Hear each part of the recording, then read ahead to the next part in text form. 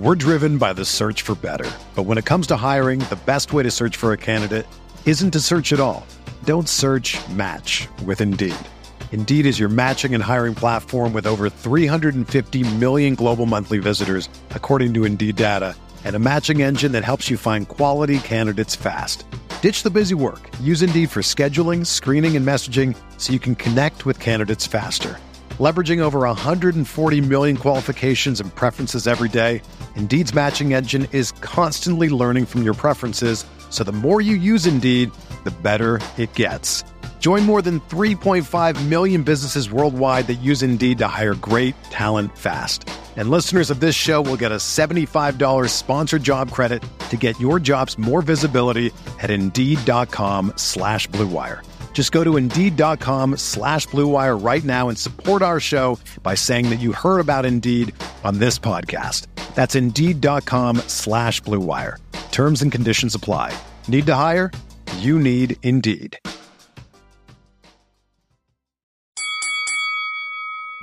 We're here.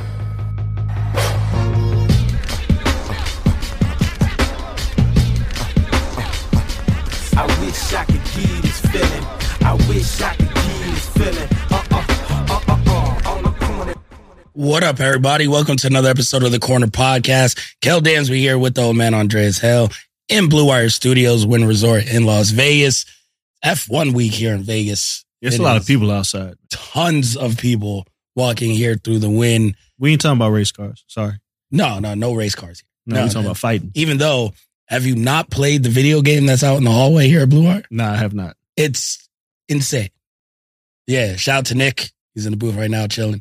I came last week. Nick is just going crazy on it. Master. Like, you would think Nick is racing this weekend. The whole time, I was like, oh, Nick is just hitting the corners. It's the legit track and what they use to practice for the course.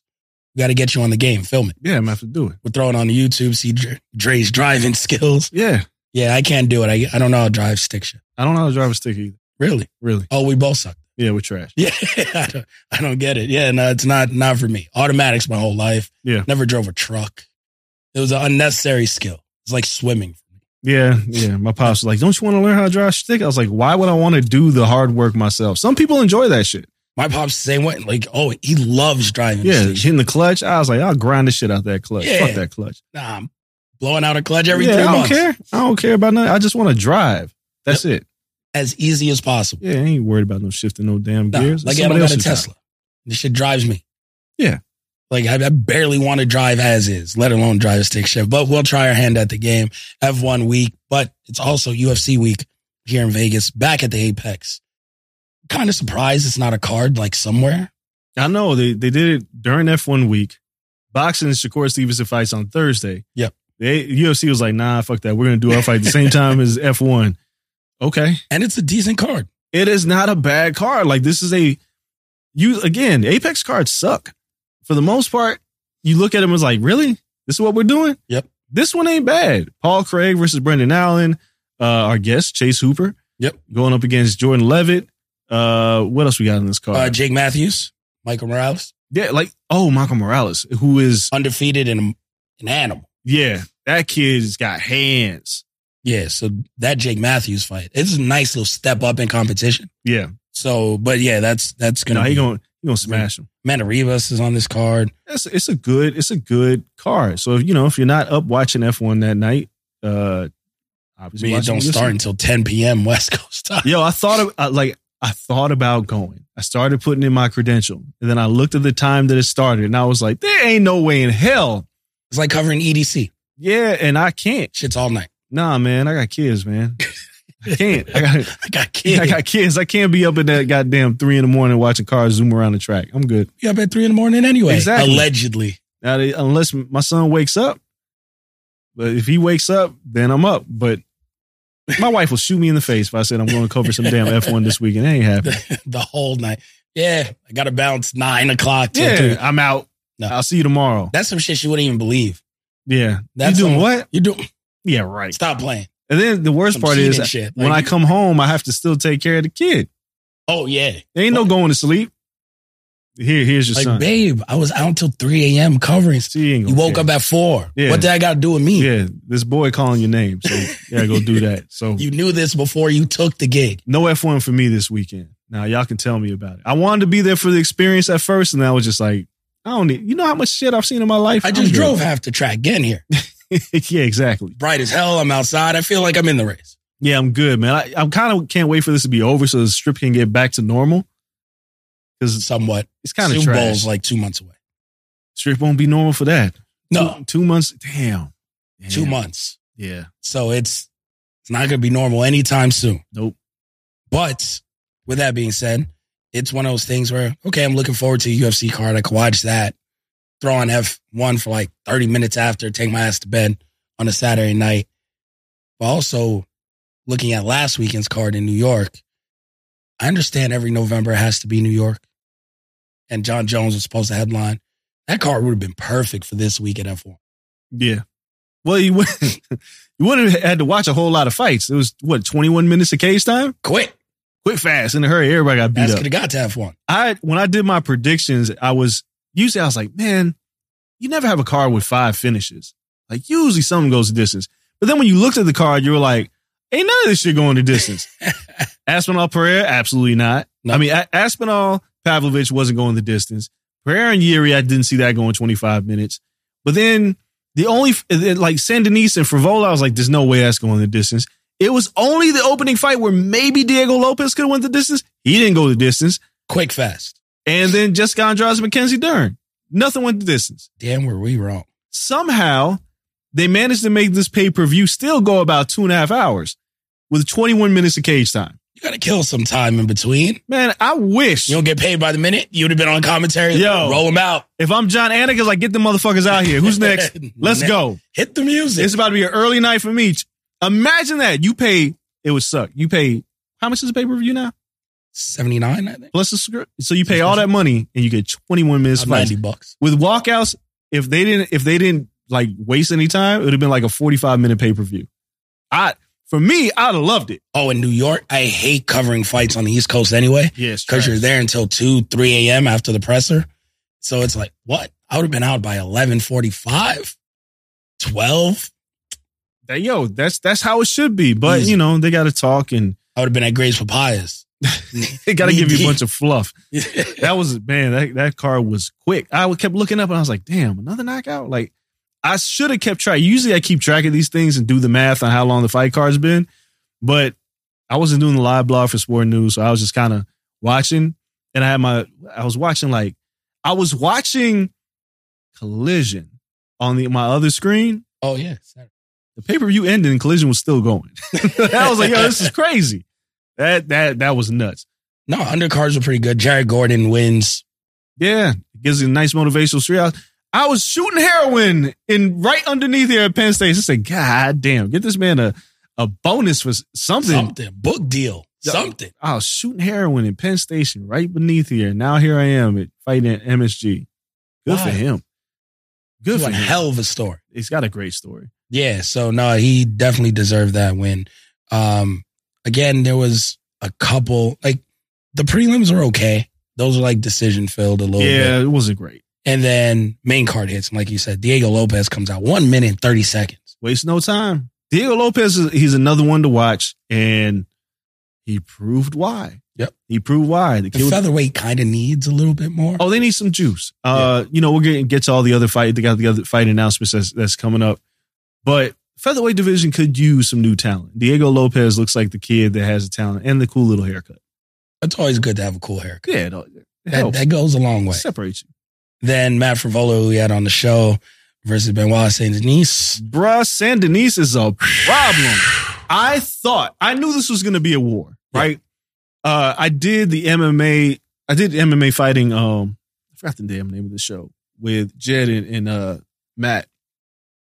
And we were talking about, like, what's the sleeper on this card? And we were all like, don't you say Frivola and Saint-Denis, because everybody knows it's going to be a banger. Yep. The real question is, how long is it going to go? Well, I thought Frivola was going to win this fight. Even though I truly believed in Saint-Denis, I thought Frivola had a ton of momentum. I thought this would just be a war, and it'd be a war of attrition. Nope. It's a war of a head kick. Frevola backed out, put his hand down, left his chin up, and Saint-Denis found that chin. Saint-Denis right now in this division is a problem. And if you start creating an all violence card, he's got to be on it. There's so much violence in this. He's violent as hell. But I don't think he's too far away from fighting a top 5 opponent. Yeah, we give him a Poirier. Yo, if him and Poirier fight, just fuck it. That's the fuck it fight. That's what you call it. Oh, yeah. And, him and Gaethje is just... Yeah, just say even worse. Him and Gaethje fight, just super fuck it. Yeah, just no belts on the line, just badassery, right? Didn't Gaethje have the BMF belt? Yeah. Let's do it. I don't care about it. Do it. Why not? Don't even need it, but do a triple threat. Do a triple threat with all 3 of them. Same damn time. Yeah.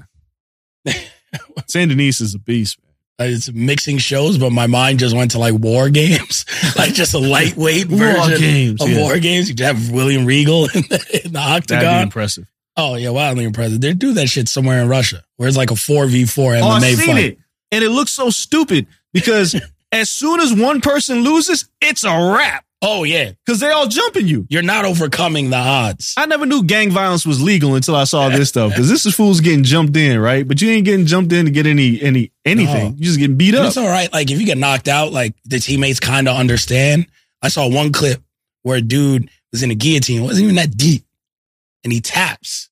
I know the homies are like, "You motherfucker!" They were so mad. We about to get jumped. It's like it's over. What are you doing? You're not tapping. You gotta be put to sleep. I have to see it one day.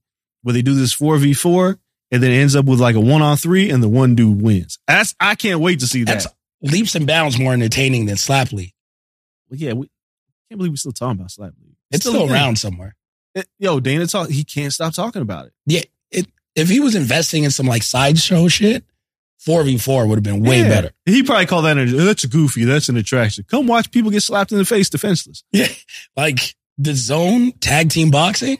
Oh, that was wildly entertaining. Yeah, entertain me. Standing there getting smacked in the face is not entertaining. No. 4v4 MMA, tag team boxing. How do you strategize? Like for me, if it was like me, you, like, let's see who the reverse Rat Pack. Danny. Because Danny fights. And AJ? Yeah, we'll get AJ. Sure. The whole wild weight classes, right? Like the 4 of us in there. I mean, Ramon would probably be the better option. Well, yeah. But no, AJ is. But the weight classes all over the place. But I'll be like, yo, Kel, let's just jump this dude first. Like, just bum rush him and kick him in the face, and then you stomp him. No, you can't. Because you're automatically giving up your back. That's also true. So the 4 people, at some point, you all like dance together, and you like shimmy around the cage until one person gets knocked out. Nah. We running. Me and you, we running. Like, and again, if I'm getting subbed on the ground, help me. Yeah, just stomp him. Get him off of me. Hey, like be like, hold on, I gotta go help my friend here. That's it. A soccer kick's legal? No, it is not. Damn.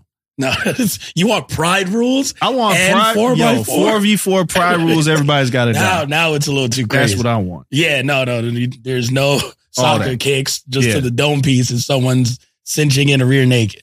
That I want it all. I want it all. 12-6 elbows. Give me it all. Yeah, no. But if I'm like midway in a twister, like help me advance position. Take his leg off. I would love to see them mic it up. Help! It's like, my man's in a twister. Come stomp him. Give him a Hulk Hogan leg drop. Something. Punch him in the gut. Just right in the belly. Yeah. Like, get him off of me. Very entertaining. Yeah, because you could ground and pound. You could punch someone right in the face. He's choking me. He's defenseless. We knock him out that way. We're good. But yeah, the strategy is not very good. Nah. I think they kind of pick people. It's kind of like just playing like football in the backyard or like pick up basketball. I got him. I got him. Like, it's one of those things where you just size up the other team, but all right, he's mine. He's mine. And then y'all all 4 just until someone gets slapped. And then it's like, yeah, now we're roaming. Now it's a scramble. Now it's 2-on-1 somewhere. Yeah. Somewhere it's a mismatch. And you just got to start throwing head kicks. If we're down a man, I'm just throwing head kicks. That's it. I'm not throwing hands anymore. My hand's too short. So now it's leg kicks, head kick. Leg kick, head kick. That's how you keep 2 people off. I put somebody in a sharpshooter. I've seen the Walls of Jericho win an MMA match too. You see some weird shit on like social media MMA posts. Oh, yeah. Regional promotions. I seen Boston Crab. I seen somebody get finished with a straight up Boston Crab. Not a Walls and Jerry, a straight up Boston Crab. It taps to it. And Duke gives a thumbs up. He had to watch wrestling as a kid. There's no way. Because look, we're getting off the beaten path. But I remember as a kid, practicing wrestling moves with my friend. And I was like, hey, let me try the figure 4 leg lock. That shit hurts. Oh, yeah. Like, for real, it hurts. Rolling over and reversing it takes no pressure off of it. No, but that a real figure 4? That is the biggest lie in pro wrestling. It reverses none of the pressure. Like, Cobra Clutch, none of that shit work. But that Boston Crab and figure 4, like, that shit hurts. Yeah, I saw someone catch a poison Rana. Oof. Full-on MMA fight. That's what I'm talking about. Wild shit. That's how you do it. You never know what's going to happen. But yeah, so next fight was Jessica Andrade, Mackenzie Dern. Yo, what happened to Mackenzie Dern striking? Jessica Andrade is strong. No, she's regressed. We just said she was getting better. She was. She fought well against Angela Hill. Yeah. But if you watch her striking in the Jessica Andrade fight, her chin was up in the air the entire time. She was throwing these wide looping shots. And at a certain point, you go, you're in there with Jessica Andrade, right? Like, you're not in there with Angela Hill had to worry about the ground threat, right? But she's not like a knockout artist. Jessica Andrade is a knockout artist. And if you're throwing hooks and keeping your chin in the air, you're just inviting to get knocked out. Oh, yeah. And she wasn't strong enough to get a takedown. Like, she tried a hip toss very early in the fight. She tried to snatch a neck, but Andrade was just too strong. The bigger story here is, yes, Mackenzie Dern got knocked out. Mackenzie Dern's never going to get a title fight. She's entered Paige Van Zandt, Michelle Watterson. She's in that place now. She's just a name roaming around. Her hands are never going to catch up to her ground game. In her ground game, she hasn't been able to submit anybody in forever. And if you can keep the fight on the feet, you got a great chance to win. She's the best jiu-jitsu practitioner in women's history. Don't matter. It doesn't. Assignment? It doesn't even. Judo. That doesn't work in MMA, right? Like you're doing like gi jiu-jitsu, which she did, and she was really good at. Yeah. There was no threat of somebody throwing hands at you for whatever reason. With the threat of ground and pound, she is not able to secure a submission. But the bigger issue is she doesn't have great takedowns. That's the key. And when you're fighting a Zhang Weili, a Jessica Andrade, they ain't gonna let you just take them down on some raggedy hip toss shit. Yeah. You're gonna have to figure out a power double leg or something. She had nothing for Jessica Andrade. Shout out to Jessica Andrade. What's his fifth fight this year? Fighting away out of a divorce. She kind of said it. Like, I'm fighting because I had a divorce and I can't afford it. Kenzie Dern too. She was like, half this fight purse is still going to my ex-husband. Like, this is crazy. Because it's like they don't make a ton of money to begin with. Yeah. But Andrade ends the losing streak. What states side with these men? Where is these states? Because I don't know. I've been through a divorce. I wasn't getting shit. Yeah, well, I mean, I don't know where they got their maybe divorce. it's some shit where their exes ain't making no money either. Just I don't chilling. know. But Jessica Andrade sends Mackenzie Dern to the Shadow Realm. Mackenzie's got some shit to figure out. She fired her. Oh, damn, who was her striking coach? Jay Sparillo? She fired him, which didn't make any sense to me because they made her striking improve and she abandons it. And I don't know what she was doing. She gets knocked out. It's a wrap. I've given up on Mackenzie Dern. Her and her accents can go. She can move up a division. The accent is still changing. Nah, she's still going to get washed, man. She's done. She has had no evolution in her game. Like, what are you going to do? Stay there, fight Tatiana Suarez, get mollywopped? Like, they're just going to feed you through a cycle. Michelle Watterson. Like, she's still here. She ain't getting no title fights. Yeah, Cookie Monster went and got the title again. Yeah, but she had a wrestling base. Yeah. Like, Mackenzie doesn't, the striking is so bad. I don't know, like, it was getting better. And then you looked at this fight and she was just flailing. Yeah. Then she got hurt and she didn't know what to do. Oh, once she was hurt, it was a wrap. And at the end of that round, I was like, okay, she could brush it off. She came right back out and it was like she had just gotten robbed. It's a wrap, man. It's a wrap. Like, Andrade had been hitting the skids and we all predicted that Mackenzie would suffer. Yep. Because mentally we just thought she was out of it. But she got her mojo back. Levels to this. Yeah. Maybe the divorce was really fucking with her. Yeah. Like, or she's just the gatekeeper. I mean, yeah, it's not like she went out there and was fighting bums. She fought Tatiana Suarez. Yeah, like, she's the gatekeeper. Yeah, yeah. And that's it. Like, where do you think you're at?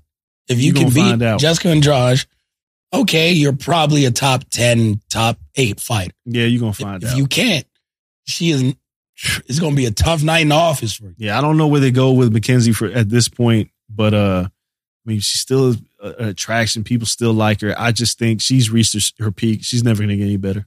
Might be PFL Mackenzie. Nah, they'll keep her around for a while. They're not going to just let her go. A little bit. Co-main event, Sergey Pavlovich, Tom Aspinall. I mean, look, I was wrong about the main and the co-main, but I don't care. I was just wrong about the co-main, but we had the results right. Yes, we knew people were going to get knocked out. It was pretty easy to bet first round knockout in this fight. It's all they do. You just didn't know who was going to do it. But let me tell you, the stare down between Yuri and Pereira was epic. These two just stared holes at each other. Yeah. Like Yuri wouldn't take his eyes off him. I was concerned with Alex Pereira at light heavyweight. He couldn't knock out Jan Blachowicz. I was wondering like how the power would transfer. Now I know Yuri is a little bit wild and he leaves himself open, but the power's there. What made me start changing my mind, like we did the show last week. Yep. Then I was watching, I'm sure you saw it too, where Daniel Cormier is like, hey, kick me in the leg. Yep. And he's like 20%. And you see Cormier like, ow. Crumble. And I was like, oh, fuck, I forgot about this part about Alex Pereira's game. Because he compromised Izzy's leg the same way. He compromised Yuri's legs 2 kicks into the fight. Yep. And Yuri was nodding, like, all right. But he was like, uh-oh. Yuri was still looking good with the hands. He was, but there just wasn't anything behind it. But the leg being compromised, he had nothing to push off of. No, he couldn't sit on anything. The combinations were still fluid and awkward. But at this point, Alex was just like, all right, until you opened up and caught him. No one eats that right hand. Nah, man. No one. Izzy fought fire, like jumped into the fire, got knocked out twice by the man. The other fight was still in the same position. Yeah. And luckily slipped just enough to finally land the punch. Yeah, he teed up that counter very well in that third fight. But you land that maybe you gotta get once lucky. out of every 3 fights. Yeah. The others, that right hand's putting you to sleep. It's tough because Alex's power is that of a like Deontay Wilder, like Francis. It's a hammer. There's no answer for it. No. Technically, the man can't wrestle at all. No, it's Yuri wild. had one leg, took him down. It's wild how bad his ground game is. And like somebody tweeted me, was like, yo, he's a brown belt in jiu-jitsu. I was like, I don't mean shit. He has no idea what to do on the ground. He can survive off his back, maybe. Yeah, like Yuri couldn't get the finish. But the dude's got hammered. He's the most beatable champion in the UFC. But here's the issue. 11 pro MMA fights, a 2-division world champion already. Like he's already a Hall of Famer. Yeah. And people are like, he's a Hall of Famer? It's like, yes. Yes. He may not be the best 2-division champion, but he broke MMA. He got here, they fast-tracked him to a title shot, and then he knocks out Sean Strickland, who's now the current middleweight champion, and then he knocks out Izzy. Then he loses to Izzy, but he's clearly weight drained because he's a giant. Yeah. Moves up to light heavy, fights Jan one fight, and then next fight he wins the championship. 11 pro MMA fights, this guy's got 2 titles. And now... And that division is not the greatest. If he wins one more time, he's probably like the second best light heavyweight champion of all time. Well, you look at, because they're like, oh, Jamal Hill. He's going to kill Jamal Hill. Yeah. Like, obviously, he's not fighting Glover. That's his training partner. Yeah. But then look at the rest of the division. Paul Craig, Johnny Walker, Magomed Ankalaev. None of them are going to stand with him. Like, it's a problem. They'll try. That's bad news. All bad. So now he's and given that he's got a stranglehold over light heavyweight division now. Izzy will fight him if Izzy comes back. I don't know. Like, is he at light heavy? We already saw what happened with Jan. But I think that's a dare to be great situation for Izzy. That now it's 1-1. It just makes a lot of sense financially. Yeah. For Izzy. And then you figure out what you do when you go back down. It's just, I don't know who beats this man. And he calls out Izzy, and Izzy tries to counter with like, oh, I've already done it. Bro, you're down in the series. You have to fight this man. I'm going to rest until 2027. You can't do that. You got to come back and fight Alex Pereira. Yep. First, I thought the stoppage was a little early. I thought Mark Goddard jumped in a little bit early. I would have liked to see it be a little bit more definitive. But it's not a huge complaint because Yuri didn't complain. No, because Yuri, it's always tough when you get rocked, shoot for the takedown, and then don't let go of the legs. Right. I mean, the man's just elbowing you in the side of the ear, and then his arms do, at some point, go limp. Yeah. And then he just rolls to his back, which I get it. And you look at Pereira and be like, he has no ground game. So you let Yuri kind of get his wits about him on the ground. He's not going to get subbed by Pereira. But at that point, he's not the champion coming into this. You've earned nothing. So, and I like Yuri. I like Yuri too, but Yuri's clearly disgusted with himself. Yes, they'll run this back sooner or later. Man just got to check a leg kick. Yeah, I can't imagine that Yuri doesn't find his way back into a title opportunity soon. It's not deep, man. Like, if Izzy doesn't come back, which I don't think he'll come back in the next 6 months, it'll be Jamal Hill. Yeah, it has to be Jamal. And Alex Perez is probably going to kill him. Sure. Like, I like Jamal. You don't want to fight him 100% healthy, let alone coming off of a fucking Achilles tear or whatever. Yeah. Like, Alex Perez is probably going to kill Jamal Hill. And I like Jamal. Jamal's been on the podcast before. I like him. He's got good hands, but this is different. Man feeding his kids. Yeah. Like it. Good personality. Yeah, but thumbs up. This is different. Alex Perez is going to murder that man. But what was the better knockout? Alex or Aspinall? Aspinall. Because Aspinall got rocked. Yeah. Let's talk about this heavyweight fight. Because there's so many things to talk about. Pavlovich rocks Aspinall. Aspinall was like, oh shit. Yep. Composes himself and catches it with a bing bing to the temple. Right? Like not even on the the temple. And as soon as he hit Pavlovich, the legs wobbled. Finished the job. Yeah. Again, another fight we knew wasn't going to get out of the first round. Aspinall is now the interim heavyweight champion.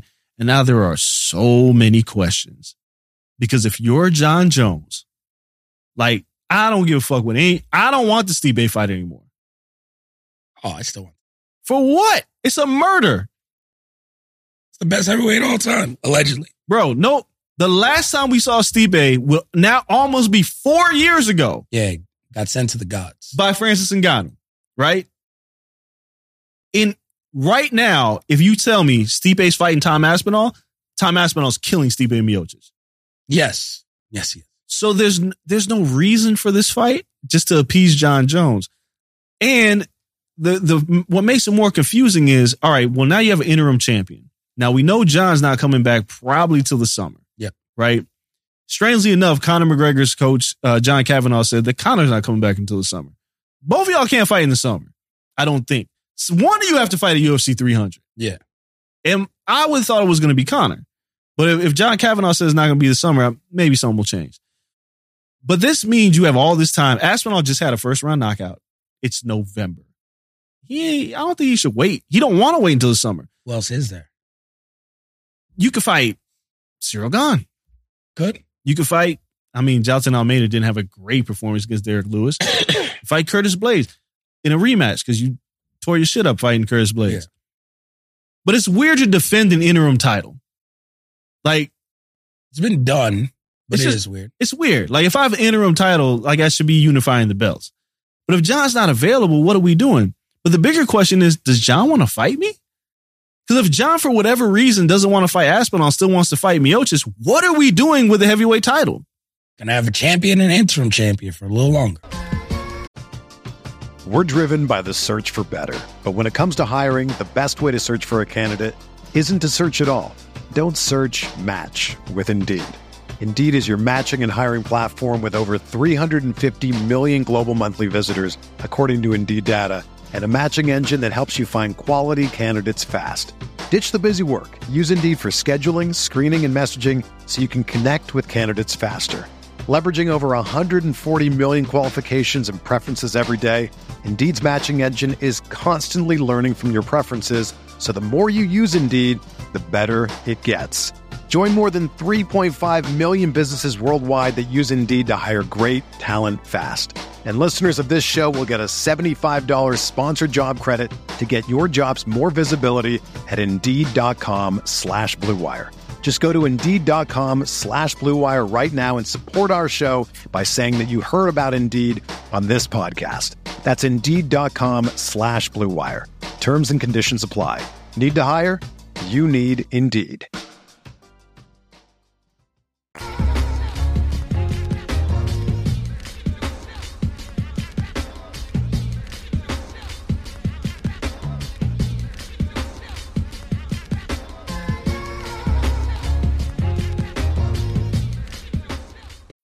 When you need mealtime inspiration, it's worth shopping Kroger, where you'll find over 30,000 mouth-watering choices that excite your inner foodie. And no matter what tasty choice you make, you'll enjoy our everyday low prices, plus extra ways to save, like digital coupons worth over $600 each week. You can also save up to $1 off per gallon at the pump with fuel points. More savings and more inspiring flavors make shopping Kroger worth it every time. Kroger, fresh for everyone. Fuel restrictions apply.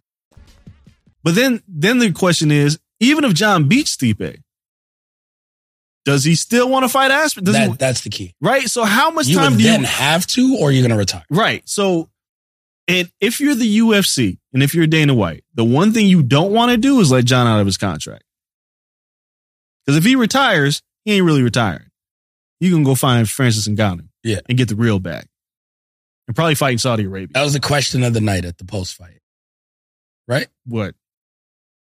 Would you co-promote a fight between John Jones all right, and PFL? Look, full transparency, that's my coworker Daniel Nanofsky that asked that question. I love Dan, but he framed this all wrong. He framed it to get ate up by Dana White. Like, Dana ate his ass alive off that question. Because you don't ask that question because Dana's obviously going to say no. Yeah. You ask that question and say, you're a promoter. Do you care what the fans want? Don't give me that I tried that shit. Francis has always wanted to fight John. John's wanted to fight Francis. Figure it the fuck out. So you ask that question a little bit better. You don't leave it open-ended. Because Dana said, why would I do that? And then he was like, to get the fans. No, because 50% of $1 million is better than 0% of nothing, right? And that's where you're at right now. Yeah. Because in my eyes, as much as I say John Jones is the heavyweight champion, Francis Ngannou is still the heavyweight champ. Yes, he is. He never lost that title. And he's never been hotter than he is right now. He's on fire right now. Lucrative. So the fight Dana tried to make is not the fight he can make now. No, yesterday's price 50%. Yo, yesterday's price ain't today's price. They do numbers. So there's a couple things you got to look at. Saudi Arabia is investing in the PFL, which now means Francis Ngannou is also a pay-per-view fighter. Yes. Who's going to fight for Saudi money. If for some reason John fights and then retires and there's no clause that you can keep him away from the PFL, he's going to fight Francis Ngannou in Saudi Arabia for an extraordinary amount of money. And then the joke's on you because the bigger issue now becomes, the PFL ain't playing, right? All the reports say the PFL is probably going to buy Bellator. I don't see anything standing in the way of that. Me either. Once Showtime officially closes shop, I think it's a wrap, right? Pretty much writings in it. And you absorb the Aaron Picos, AJ McKees, the Pit Bulls, Ryan Bader, you get all these fighters into this PFL fold. Now, Saudi has all this money and they were like, all right, cool. Now we're competitive in terms on paper. We got the fighters, but you know what we can do that the UFC can't do? How much you getting? I'll triple that. Easy. Right? If anybody from the UFC sees John Jones go to the PFL and make like $20 million to fight Francis Ngannou, everybody's leaving. Everybody's out. We're out. Fuck loyalty. It's time to go. Connors, all of them. So if you have earning potential, you're gone. So you have to figure out with John, all right, you want to fight Stipe, you want to appease him, but you got to figure out a way to make sure he fights Aspinall. Because what you don't want to happen is John and Francis Ngannou both leave the company as champions and Tom's like, yo, what the fuck? Because now the real champions are gone. Yeah. And they're just going to end up fighting each other somewhere else. I'd argue, because I didn't think the question was stupid as, Dana White made it seem. Again, it could have been framed differently. It was framing. It wasn't a bad question. It was framing. No, yeah, it wasn't a bad question. I would argue now this is better for Dana because now when you're greedy, you let PFL pay Francis whatever they're going to pay Francis. You don't have to pay Francis shit. Right. Now with John, you have two options. You can pay John and say we're doing 50-50 co-promotion. Or you can just say, he's going to retire anyway. Have him. Right. PFL, you do the whole card. We need this. Yeah. From Saudi. And Saudi, instead of you paying money out, you don't got to do nothing with the card. You don't got to provide anything else besides John. And you say, I need 20. Licensing, 20. and we'll let John go over there. Then you pay John whatever you're going to pay him. So if you give me 20, you pay John 20, you pay Francis 40, it is what it is. But it's just 20 on the books that we did nothing for a guy who's going to retire. And you sit back and if John beats Francis, say, John, come back. Yeah, you come on back. But all signs point to the system about to break. The UFC's system of underpaying fighters is on the verge of breaking in the next 24 months. Because, again, unless... Somewhat, maybe. To a degree. If Saudi does what I think they're going to do and just starts throwing money like they do with everything else, fighters want to get paid. You got to partner with them. But that is what we're seeing everywhere else, right? Like they thought Liv was going to crush golf. PGA said, fuck it, we're in partnership. And they complained for 6 months and they were like, we're joining. Boxing is like, yeah, we love all these things. Frank Warren was like, fuck it, we're partnering.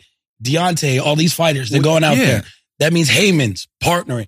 Yo, if you're big enough to get the bag out there, go do it. Cut me the check. We'll call it a day. The problem is Dana's ego. He's going to be the only one. Oh, Dana's ego. And he don't own this company. No, but he calls the shot still, right? Like he's got Endeavor's not going to just jump in with Saudi. I just don't see it. Endeavor now. TKO. Yeah. Gets 3 bags a year from Saudi. Yeah. From the WWE. Yes. They just threw Vincent Kennedy McMahon under the bus. Oh, yeah. Because of the money. Of course. Well, and his transgression. Yes. Sure. But he was messing up the bag. Yeah, he's fucking up the money. Public, we're throwing him under a bus on this call. If Dana stands in the way of messing up that bag, a relationship they already have through the absorption of WWE, because of his ego, for the first time in a long time, I think that is where he loses. Look, I agree with you. The issue for Dana in the UFC is when they present their books to Endeavor, they look good. Yeah. Right? It's like we got this ESPN deal. We're making money hand over fist. We're not paying our fighters shit. And it keeps going. If Saudi comes over and wants to co-promote, the UFC then says, well, why would we do this for one fight? Right? Like, unless they purchase Bellator and you try to figure out this super fight thing, like you could try, but the UFC still makes too much money to justify like a partnership. Yeah. And that would be the issue. Again, my issue is not that. My issue is looking at other fighters going, oh. Once they start bouncing, that's going to be the thing. Now we'll force you, like golf. Yeah. Live golf. Once you start funneling players and overpaying them. How much they pay Phil Mickelson? Stupid money. Right. And it was like he's out the door. Once they get the Nates, the Jorge Masvidal, people you think are kind of washed up, and they probably are. But once they start absorbing those people and then the younger people start going over, it's like, yeah, now we have kind of a mix up. Yeah. What can we do? It's a competition, but all this to say is like right now, John Jones is your heavyweight champion. Tom Aspinall is your interim champion. I don't even know if John would go for this. If you present John a fight in London with Aspinall in the UK, and you have to pay the man. You have to pay. Like you can, you can no longer say, well, this is it, because there's a market out there that's ready to pay John Jones. And John Jones only has like 2 or 3 fights left in him. How upset is John Jones? Not upset, but how, I guess, peeved is he watching Francis Ngannou, a guy who's never been the draw he is, a guy who's not the MMA fighter he is, doesn't have even the talking skills, marketability of a John Jones, leave and get that big ass bag, bro, and become a superstar in the sport. I tell people this all the time. When it comes to your career and with work, never be a slave to your company. Like never. I don't care where you work. Go for the bag. Yeah, you go for the bag. You bet on yourself, because a company's job is to make you a worker. Their job isn't to make you a boss, right? And John's loyalty to the UFC is now at a fault. Yeah. Because Francis Ngannou has made infinitely more money in one fight than John has made in multiple fights in his career. And all Francis did was tell everybody, fuck you, I'm doing this. Yep. Fuck you, I'm doing that.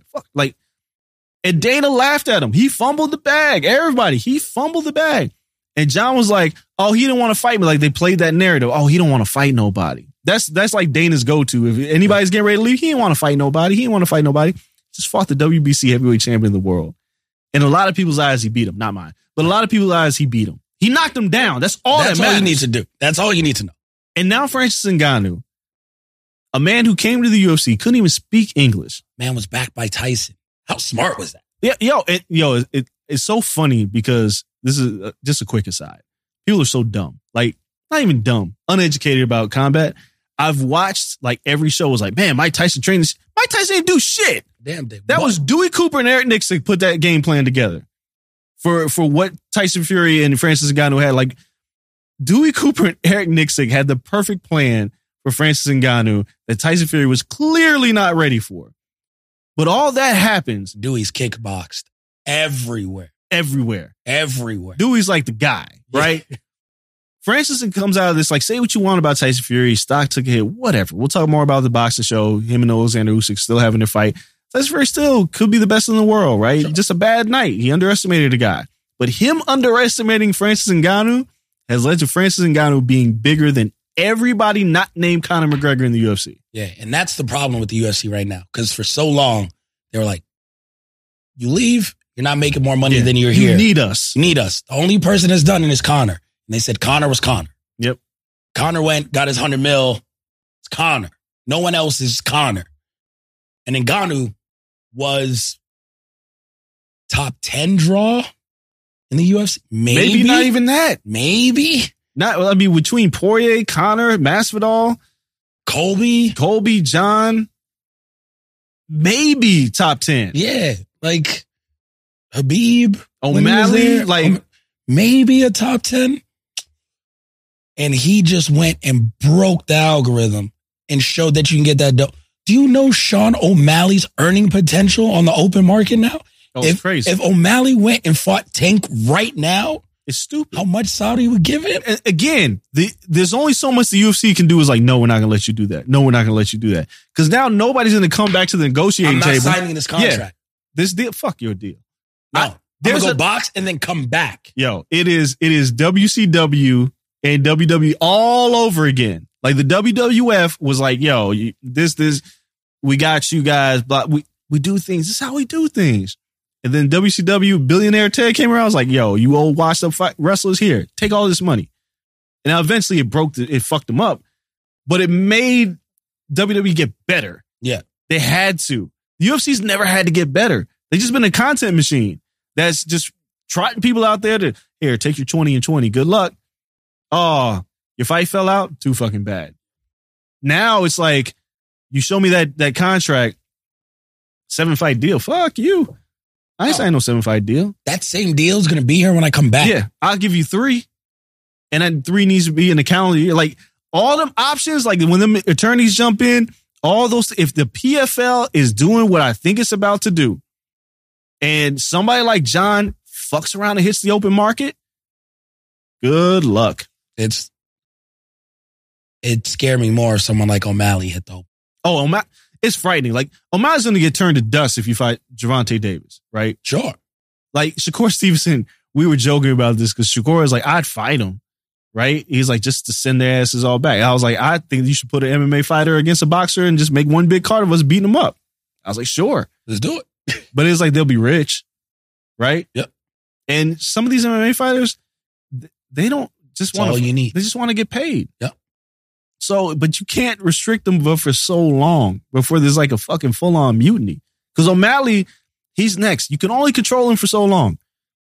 I think he's going to lose to Cheeto Vera. I think he beats Cheeto, but it's a horrible style matchup for him. It showed the first time. But you beat Cheeto.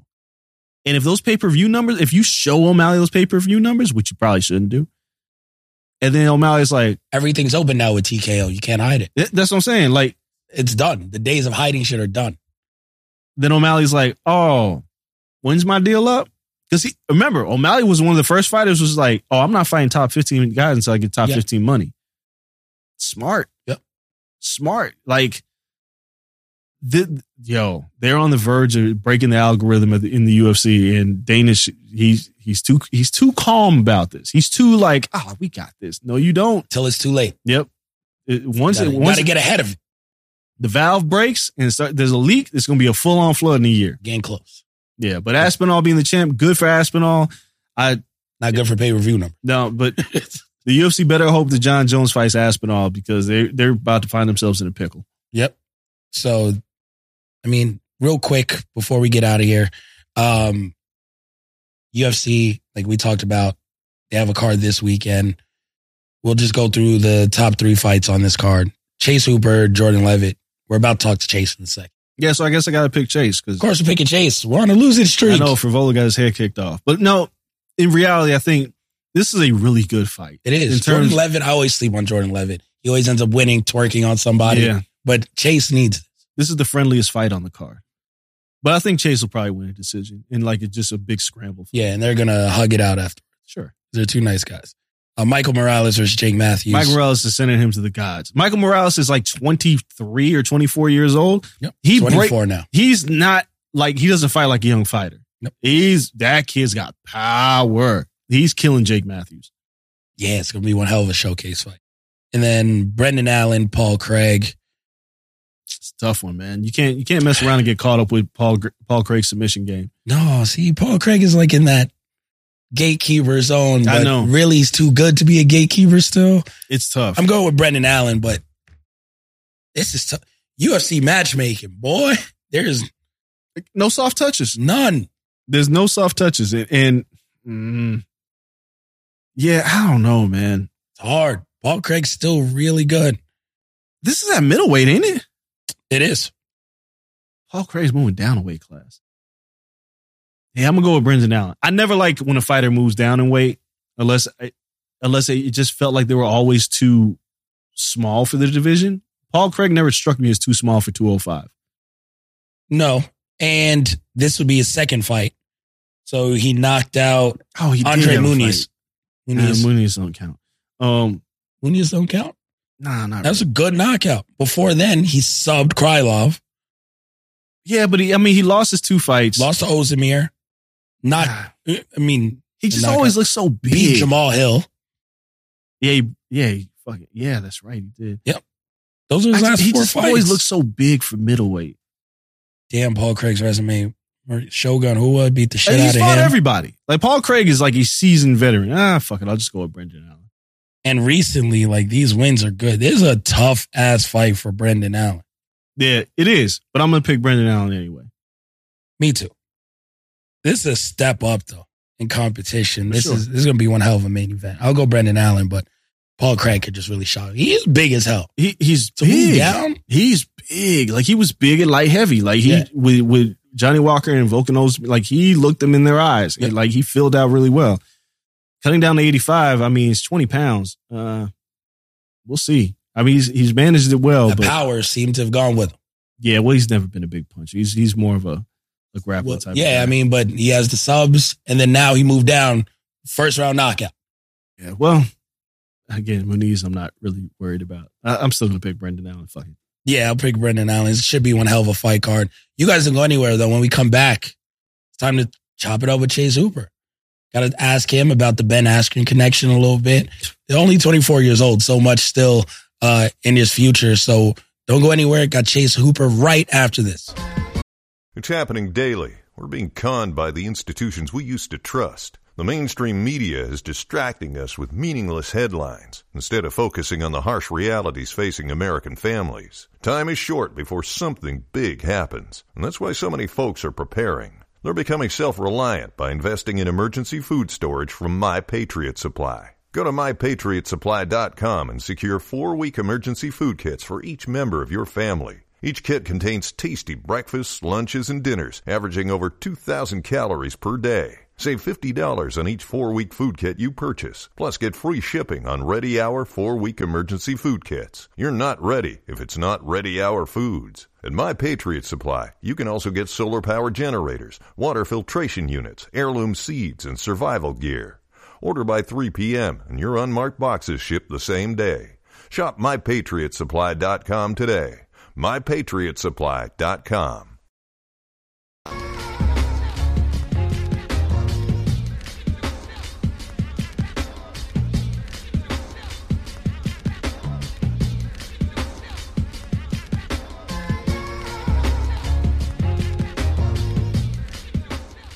All right, everybody. As promised, we are back with our guest, UFC's own Chase Hooper, joining us today on the Corner Podcast. Chase, thanks for taking time out during a fight week to chop it up with us.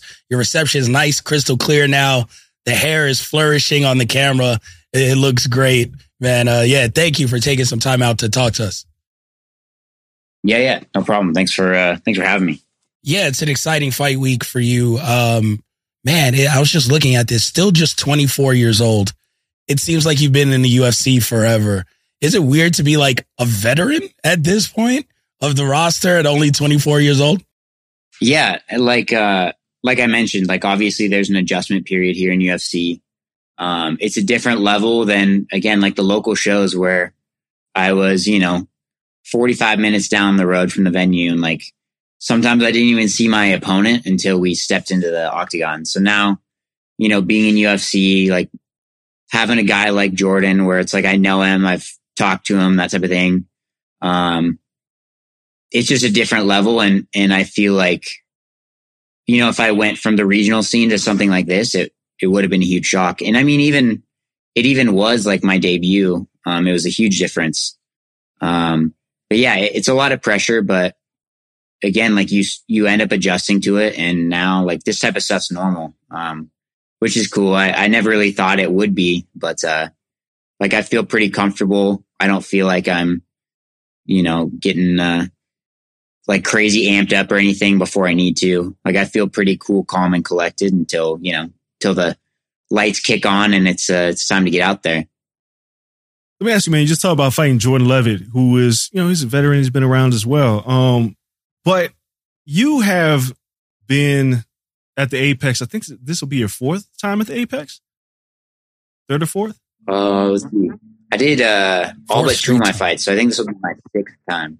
Your sixth time? Four straight, yeah. Four straight, and then you had 3 pay-per-views.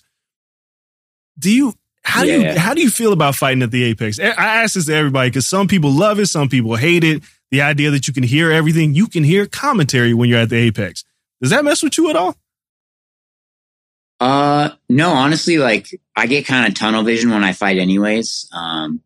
So whether it's in an arena and there's a crowd, like I just try to, especially when the walkout goes, like I just try to keep my eyes forward and like focus on, what I'm supposed to do, that type of thing. But I like the process of the Apex. Obviously it would have been cool to be on a crazy card like last weekend's MSG. But I definitely am not gonna, complain about being, the featured bout, being high up on the card, getting to, kind of test that side of things. Cause I've been pretty lucky as far as getting to fight early and get it done, earlier in the day, where now I'm gonna have to wait a little bit. So I think it just changes the process a little bit, but I like how smooth everything is at the Apex. Doesn't really bother me that it's too quiet. I mean, the energy of the crowd's always cool, but, there's always time for that. Talking about Jordan Levitt, twerking aside, he's had some very exciting finishes in the UFC. He's a guy who seems like he's always underestimated. He goes in there, puts on a great show. When you look at an opponent like that, do you take it as like, man, this guy's really going to challenge me? This is someone that's going to make me step up my game? Because it seems like win or losing, Jordan Levitt always seems to make these headlines, right? Like his loss even to Paddy Pimblett. It's always a fight people are talking about. Is this someone where you're like, thank you, UFC, you gave me an opponent where we can really go out there and I can showcase my best self? I mean, I think he's like me in a lot of ways. Like, we're two of the least intimidating guys on the UFC roster. We're not out there trying to look like, the toughest dude in the room. It's not it's not his personality. It's not mine. But yeah, I'm obviously, I don't know, like, I feel like coming from the side of also being a guy that people underestimate, it's not really hard for me to take him seriously. And at the end of the day, I know, like, when the fight starts, I'm going to be just as motivated to not get beat up, whether he's going to try and twerk on me after or not. I'm going to still, be motivated to get that second paycheck and, get another win, regardless of who it is. Let me ask you, man, because you just mentioned the MSG card. That MSG card was loaded, right? Like, the main card was absolutely loaded. Do you look at who else is on your card, who else you're competing with, like, on the card when it comes to, like, bonuses, performance of the night, or just the attention that this card gets? Because for a fight night, like, I want to be honest, we've had some pretty shitty fight night, right? Like, there's some of those cards you like, it's not great. This one is actually pretty damn good. This is a pretty loaded fight night. Have you looked at it and was like, ooh, I got some competition here. If I want to get performance of the night, if you got to deal with Aspinall and Pereira, that's good luck, right? Like, good luck in the performance. But this feels like you have a great opportunity to get a performance of the night bonus. Yeah, I mean, like, I've been on some crazy fight cards. What was it? Volkanovski, Holloway won. Colby Usman won. Like, I was on a card with those guys. That was my pro debut, or that was my UFC debut. So it's like, I've been used to these, Tony Ferguson when he fought Charles Oliveira. I've been on, the same cards as some of these crazy high level guys. I was on the card with Nate and Leon. So I've been on these crazy cards. So it's nice when I get to be, higher up in the card on one of these, I guess in the grand scheme of things, it's more low key. So it definitely bodes well for bonuses. You don't really get the opportunity for that, like, on the crazy pay-per-views. I was on some cards with Izzy, all these guys, like some of these crazy iconic fights. It's cool to, be able to be a part of that.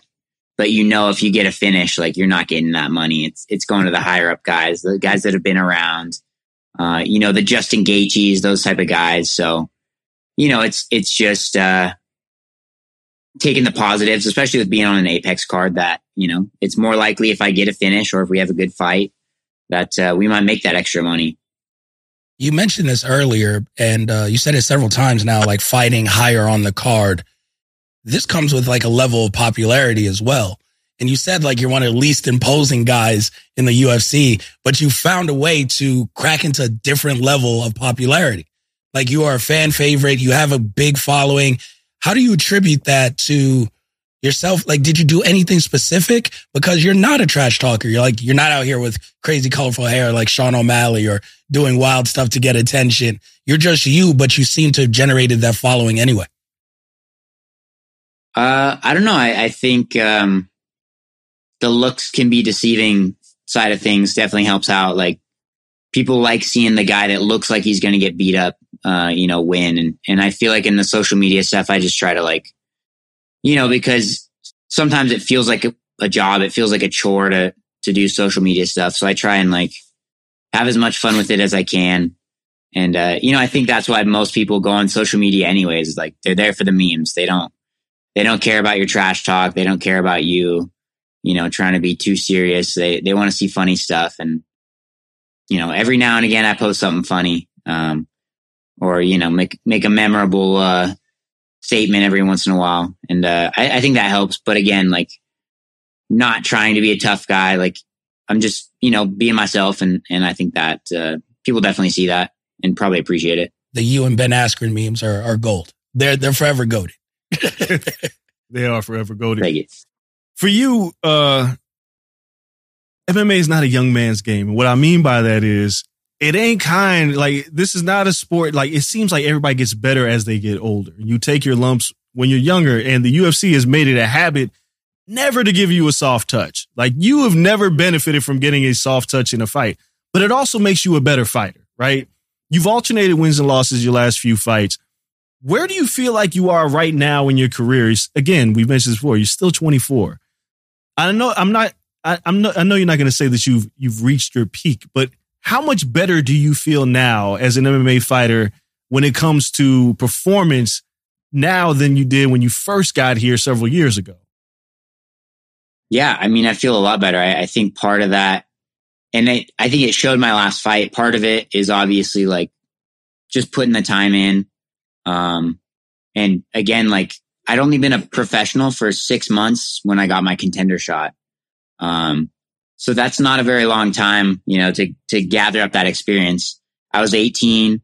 You know, I was doing it to pay the bills. Still am, but, you know, it's just now I've been a professional for 4 or 5 years. Maybe coming up on 6, getting pretty close to it. I think I might have just passed that, but, yeah, I mean, it's about putting the time in. And then again, like getting used to the pressure of UFC. It's not really comparable to like anything. You can't deal with that pressure until you've been there like multiple times, and, you know, win or lose, you come out on the other side, you know, better, than you went in, hopefully. And yeah, I mean, I feel like I've done that, but, yeah, I think just the time ends, maybe a better fighter. And again, the experience of fighting all these tough guys. But being up at 55, I feel like is also a lot better for me now that I'm not, you know, killing myself to make weight as much, at least. So I'm able to, you know, be healthier and train harder and, you know, fight harder too. So I think it's all around. Mentioning 55, like the lightweight division is just stacked, right? Like you mentioned guys like Justin Gaethje and everyone else. How fun is it to be in the midst of that division? And do you look at some of those guys, because being 24, those guys are now almost 10 years older than you, but you look at their careers, you look at a guy like Dustin Poirier, who took a few losses early on and then it clicks. Max Holloway took 2 losses early on. It clicks. Charles Oliveira, it clicks. And when it clicks for them, they're just off to the races and they're in the title picture, it seems, for years. Do you look at those guys and say, man, when they were my age in this division, they took their lumps and now I see where they are. Like I can see my path towards the title and my future in this division. Yeah, I mean, I think so. Kind of one of my things that I've, you know, thought about in the past is, you know, Max Holloway went 3-3 in his first 6 UFC fights. Oliveira went 5-5 in his first 10 UFC fights. But again, that goes into there being an adjustment period. And when you jump into UFC, there's such an experience gap. Like from the people that are making their debuts to these guys with, you know, 30, 40 pro fights that are up at the top of the divisions. Again, like these mainstays that have been around for a decade, you know, in the UFC, it definitely makes a huge difference. And I think, you know, just kind of knowing again, like I don't need to be trying to beat John Jones' record. I'm already past that, but there's no reason to rush it. Again, this is like, if you want to be a Dustin Poirier, a Max Holloway, Charles Oliveira, you gotta, you know, put the work in fight by fight. And, you know, obviously you gotta win some of them, but yeah, I think UFC sees when people are, you know, worthy of, you know, getting some investment, and, you know, hopefully that's what they see when they, look at me still. So. Regardless of how this fight goes, and obviously we hope you win because you're on this show and we don't like having shows and people lose. Yes. But what do you do after this? Because it's F1 weekend in Vegas. I don't know if you're an F1 fan or if you even care to watch the races, but it's the same damn weekend. It's like, it's a lot going on in Vegas this weekend. Yeah. I mean, I don't think the Strip, we're definitely not going to the Strip. It's way too packed out there. I mean, we're flying home pretty early on Sunday. I think we leave at like 6 a.m. or something. So pretty much just going to come back to the hotel, maybe get some dinner, wash up regardless. And then, you know, take a quick nap and go home. I mean, that's what I would have wanted to do anyways. Usually after fights, I just want to go home and sleep. So that's the game plan for sure. No celebration in Vegas. I like it. Hey. Listen, man, you're good. That's many people are just like, I'm going out, I'm partying. I've been cutting weight. I've been doing all this stuff. Yeah, people lose their mind in Vegas. So that's good. That's focus for a 24-year-old. And me at 24 would not have done that. I would have been like, did you see my fight? Did you see me knock this guy out? I'm at like every bar in Vegas going crazy. I mean, put the fight on the TV. Yeah. Yeah, I don't know. I think I definitely am more low key, and I don't know. I don't think it's maybe the best idea to be like getting drunk and shit after you just took some brain trauma. You know, maybe give it a day or two. That is very true. That's fair. Can't knock that. When you look at this fight, though, again, Levitt, great opponent, but it's a fight made for you to shine and go out there and take that next step. In terms of going from a prospect to trying to crack these rankings in the lightweight division. How do you see this fight playing out? How do you see you getting the job done on Saturday night? Yeah, I mean, it's a fun matchup. I feel like our styles match up really well together. He likes to grapple, so do I. I think I have a hard pace to keep up with. I have a hard style to keep up with. I think, whether I snake something up early in the fight or, we go the 15 minutes, I think I'm going to be able to hopefully win the scrambles, keep the top position. We'll see on the feet. He's a little awkward, but again, so am I. We're both a couple of awkward dudes, and I think it's going to make for one awkward fight for sure. Hopefully one that's fun to watch. Oh, man, I can't wait. Awkward, fun fights. I mean, I'm here for him. Look, I'm a big fan of crazy scrambles. I'm a big fan of grappling. Some people don't like grappling as much as stand-up, but I think what you two have could make this a very interesting fight. But all I want to know is, do you think Jordan Levitt's going to twerk one way or another? Or you got to put an end to that on Saturday night? Yeah, I mean, he said he wouldn't twerk on a child, so I hope I'm safe. But we'll see if he takes that back. When you beat him, if he wants to twerk with you, will you join him in a twerk? I think I'd probably hurt myself trying to get my back to move like that. All right. Well, you got some time to practice. Got some time to practice if you did want to join in. Chase, thank you so much for joining us. Have a great time this weekend. Get another win. Can't wait to see what you do this weekend and beyond. Because again, you have a long future in MMA. So thank you so much. Appreciate you taking the time out. Hey, appreciate it. Great talking to you guys. Thank you. Everyone, Chase Hooper. Make sure you guys watch him this weekend. UFC card going down from here in Vegas. It'll end, I think, right when F1 is starting. So it's like perfect timing if you guys are watching F1 or waiting for that to kick off. It's going to be one hell of a fight card. Thank you guys for listening to the show today, everyone here at Blue Wire Studios, Wynn Resort in Las Vegas. Follow us on social media. Check us out on YouTube. Like, subscribe everywhere you guys can as well. It's been one hell of a show. Thank you. Until next time, we're out. Peace. When you make decisions for your company, you look for the no-brainers. And if you have a lot of mailing to do, Stamps.com is the ultimate no-brainer. Mail checks, invoices, documents, and everything you need to keep your business running. Get rates up to 89% off USPS and UPS. And with the mobile app, you can take care of mailing on the go.